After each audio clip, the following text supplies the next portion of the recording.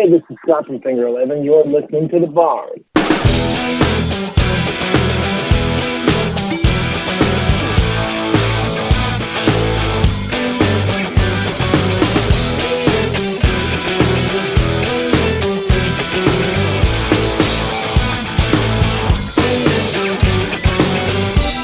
I hold on so nervously to me and my drink.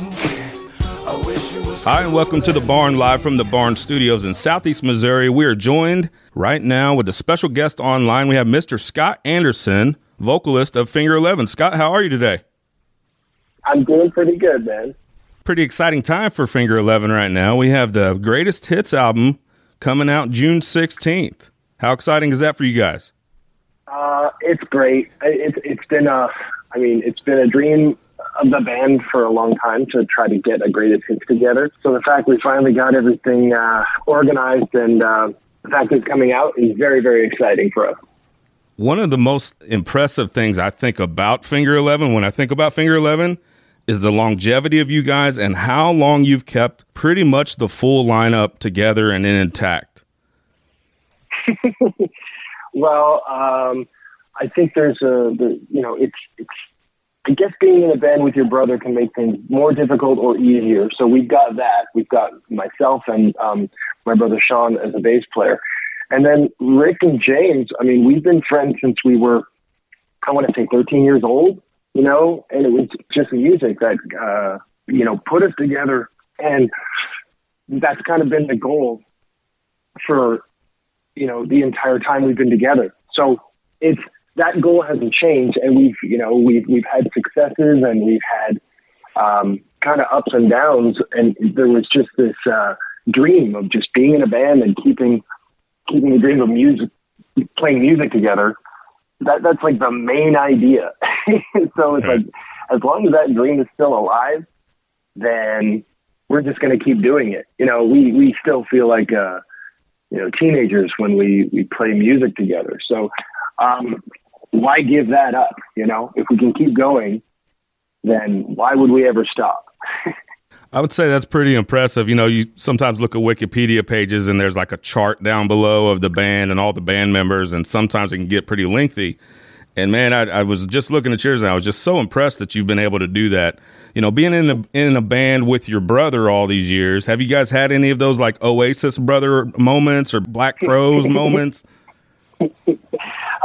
No, usually, Sean usually takes the brunt of the abuse because he's probably the nicest guy in the band. So, there's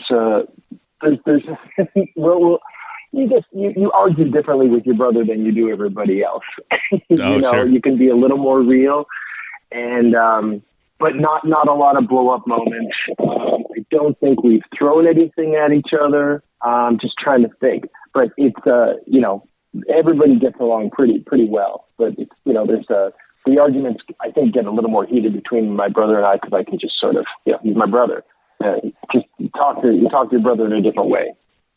And with the release of this Greatest Hits, I know there's some festivals on you guys' schedule, one including the Blue Ridge Rock Festival.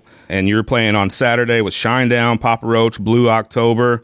What an exciting festival to be a part of.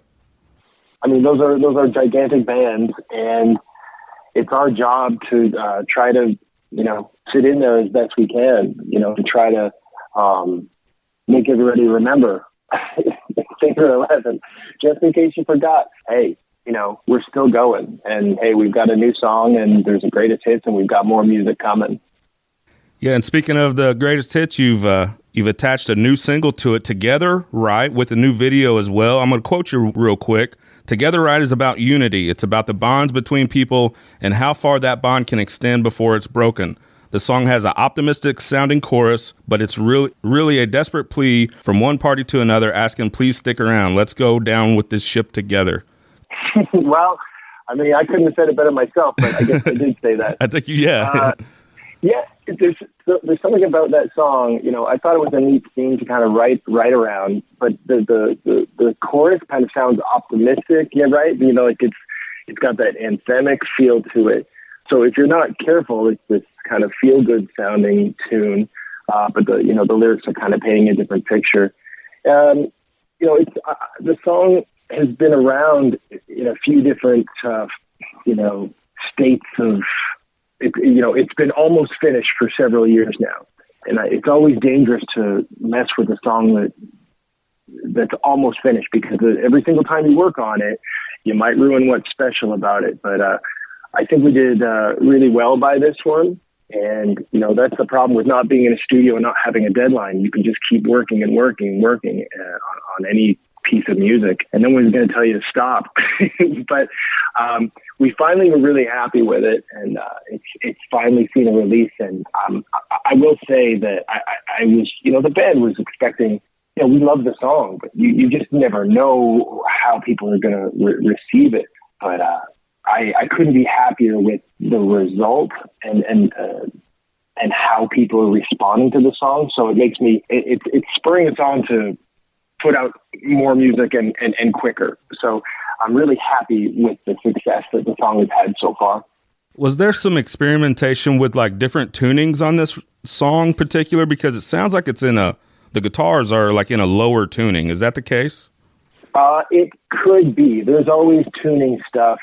You're kind of asking the wrong guy. You're asking the singer, and but what'll happen is, a lot of the times the guys will accommodate my voice. Like, oh, does it sound better in this key or that key? Well, in case we'll have to do a different tuning, and it's always a pain in the ass, but nobody complains. So I don't know what tuning this is in, but there's sometimes we gotta like. If it's like, oh, well, like Scott's yelling, but it doesn't sound as good, like we got to like rip his throat apart. So let's tune it up a little bit more. Let's put it in a higher key. It can go both ways. But yeah, like different tunings are certainly something that is always considered. I know that it's a song by song decision. That much I do know. As much as we're excited about the release of this greatest hits and the new single and the festival's coming up, we have to dig into the past a little bit. Paralyzer, 5 times platinum, 258 million Spotify streams. Do you remember writing that song, and was that ever part of the vision with that song? I mean, no, I wish I had that kind of vision, because I would just do it again. But I remember the band gave me that piece of music, and I sat down and just basically reacted to it for about an hour or two. And I remember thinking, okay, well, this is like, they've given me some sort of like disco rock song. Like, how do I do this? Like, I can't pretend that, what am I going to start talking about how cool a club is?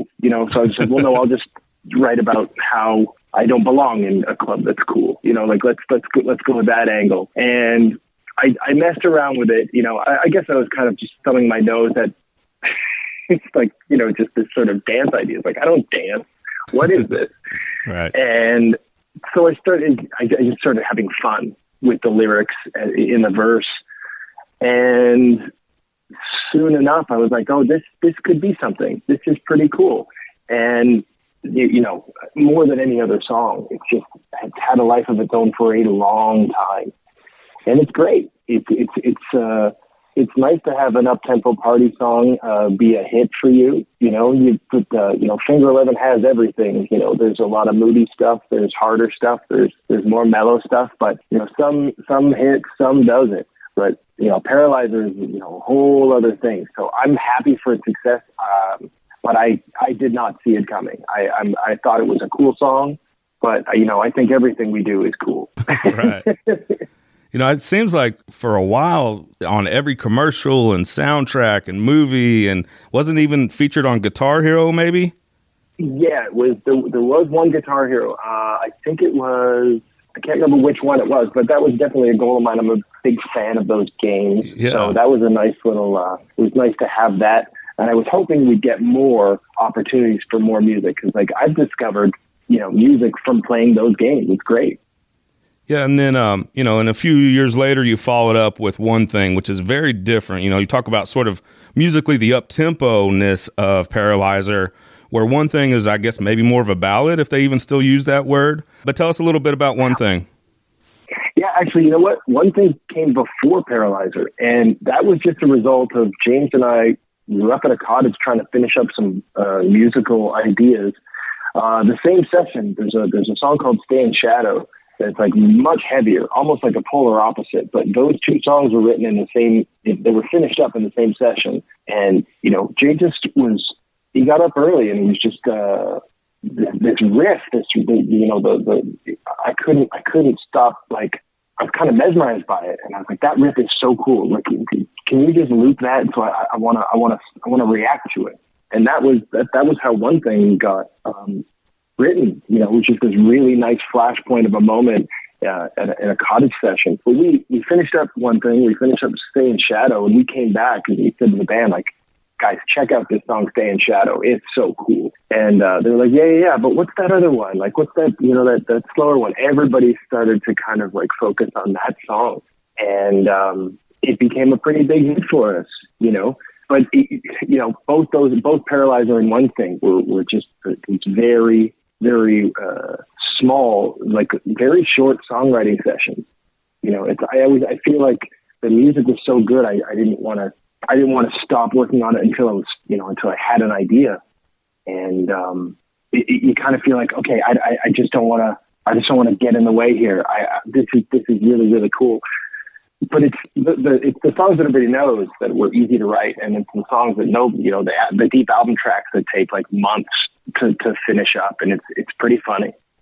The album 5 Crooked Lines, out in 2015, you guys actually worked with a pretty famous producer, Dave Cobb. I would say he's mostly known for some of the albums that he's done in the country music genre. How did that connection come about, and you know, what is the importance of a producer on a record?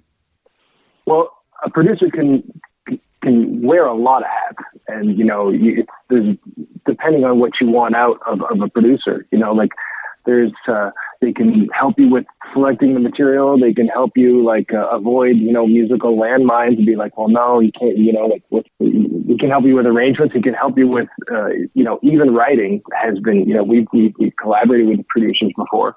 In the case of Dave Cobb, you know, he just I think we reached out to him and he was so busy. You know, because he's done, like, he's the Nashville guy, and he had, I think, 2 weeks in his schedule. He was going to go on vacation. We were like, please, man, can we come down to you and can we just bang out a record? You know, we got a lot of it finished.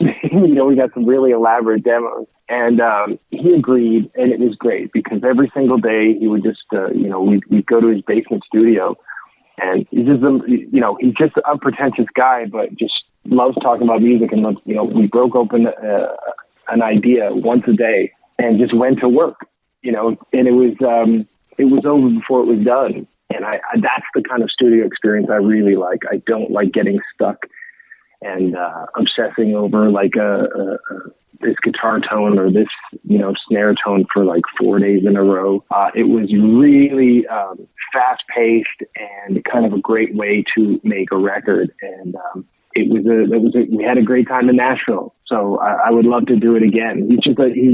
Dave Cobb is a music fan that can bring the best out of you in a very effortless way. We're real excited about this Greatest Hits on CD and digitally, released June 16th, so next week. And then your very first ever vinyl release on August 25th with multiple different variations of that and artwork. Scott, we appreciate your time today, and we can't wait to catch your Greatest Hits on June 16th. Thank you so much.